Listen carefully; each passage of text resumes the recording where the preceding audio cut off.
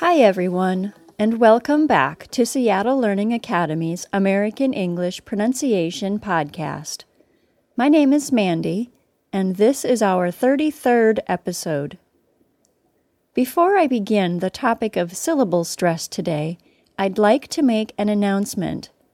Pronuncian.com now has forums. The forums link is on the right-hand side of the page and will take you directly into this new feature. In order for any forum to be successful, I need you to take part. So be brave and don't worry about spelling errors or grammar errors, and go post a question for me or other speakers of your language or for anyone. Someone needs to start it. I know the color scheme doesn't match the rest of the Pronuncian site yet, but don't worry about that. The colors will come. So, please go there and post your comment or question and help me get things started. Now, on with the show. Today, I'm going to continue talking about the confusing and complicated topic of syllable stress.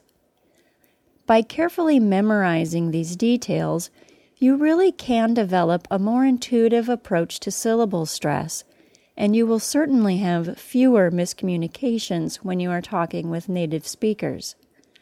Unfortunately, it isn't easy. There are simply a lot of rules to learn and memorize. But if you've gotten your English skills high enough to listen to and understand this podcast, you can also master syllable stress. First, let's review. I know our list of things to review each week is getting long, but review leads to long-term memory development, and that's what I want for all of you. 3 long weeks ago, I began this topic by telling you that 2-syllable nouns, adjectives, and adverbs are usually stressed on the first syllable. 2-syllable verbs are usually stressed on the second syllable.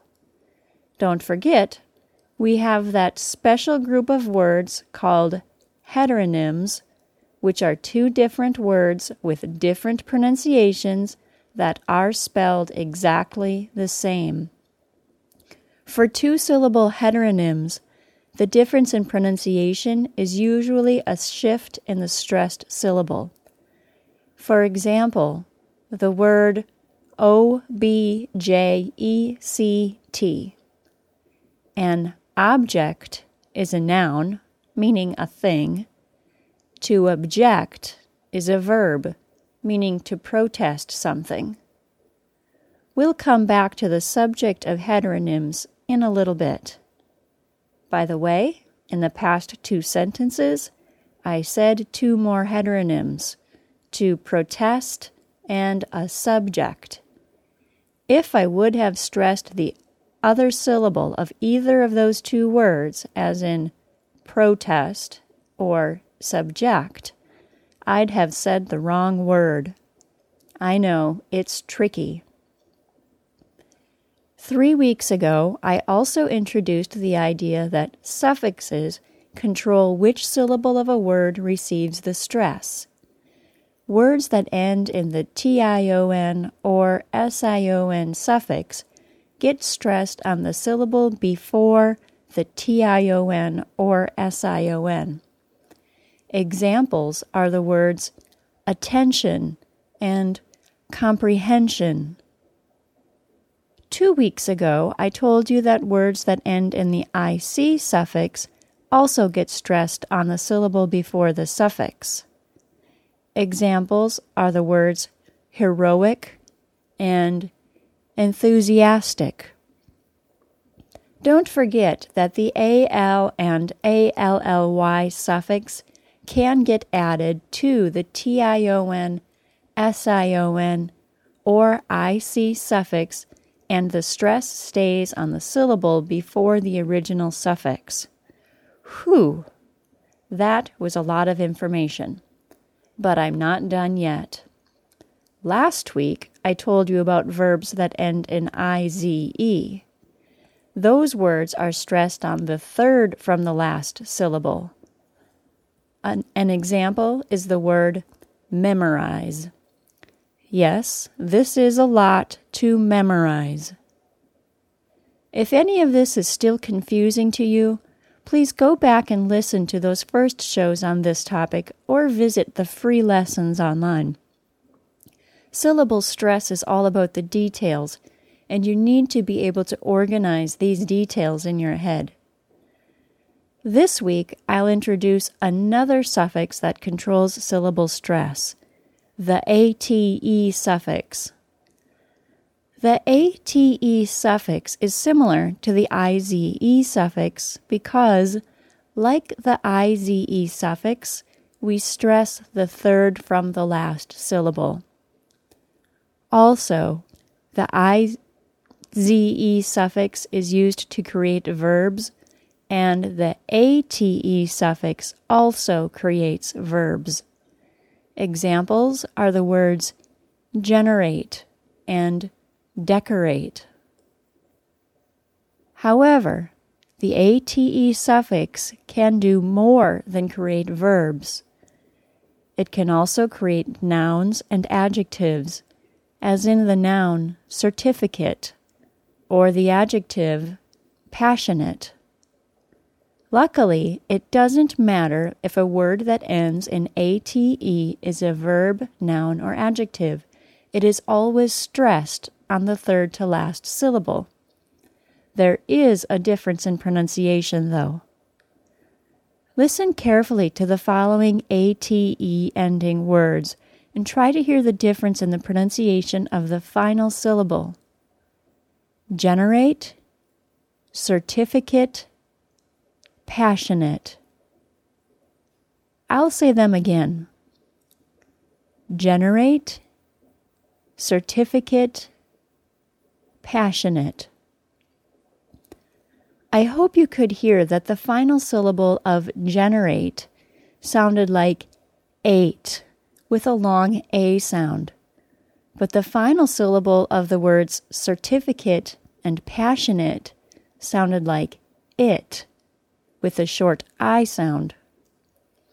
I hate to pile pronunciation rules on top of pronunciation rules, but this is one to remember. When a verb has the ate suffix, the ate is pronounced with a long A. It will sound like ate, as in the word generate. When a noun or an adjective has the ate suffix, the ate is pronounced with a short I sound, like it, as in the words certificate and passionate. And remember, all words with the ate suffix are stressed on the third to last syllable. Now, remember that I said we'd return to the topic of heteronyms? The ate suffix, due to its two different pronunciations, also creates heteronyms, or two words that are spelled the same but sound different. Here are some examples. A verb, graduate. A noun or adjective, graduate. Or the verb advocate. And the noun adjective, advocate. In those words, the syllable stress was the same, but the final syllable of the word had a different pronunciation based on the word's part of speech. Well, I think that is definitely enough for today. I've decided that I will spend one more week on syllable stress. The final rules I will teach you next week will really allow you to know a rule for the majority of multi-syllable word stress rules in English. For the most part, these rules are true no matter what dialect of English you're speaking. However, if you want to know for certain, you always need to check your dictionary. My dictionary is my most used reference. I usually use the electronic dictionary on my computer. It is quick, accurate, and necessary. I've got a quick promotional note. because your purchases from Pronuncian.com make it possible for me to spend the time on these podcasts. The text, pronunciation pages, sounds of American accent, has a chapter on syllable stress, including a nice list of words that are quite frequent and follow these rules. There are also lists of all the different kinds of heteronyms in English. I'd encourage you to read those lists aloud so you can start to develop a more intuitive approach to syllable stress. You can purchase that text from Pronuncian.com for $25 US. With the book purchase, you also get 3 months subscription to Pronuncian.com and access to all the audio that goes with that book. Or you can buy the book and the Sound Practice MP3 files for the combination price of $30 US. The sound files are the most convenient way to practice the lists of words located in the Sounds tab on Pronuncian.com. That is pretty inexpensive, and you get 4.5 hours of audio with those files. Go to the Products page on Pronuncian.com for the details. Don't forget, all the podcast transcripts are available for free online at www.pronuncian.com, and the transcripts pages have links to other free lessons online to give you more information. Also, don't forget to go to and post something on the Pronuncian forums. We need your help to get them started. One last note today. I thought I had fixed the stereo audio problem last week, but I found out that I still had a problem with it.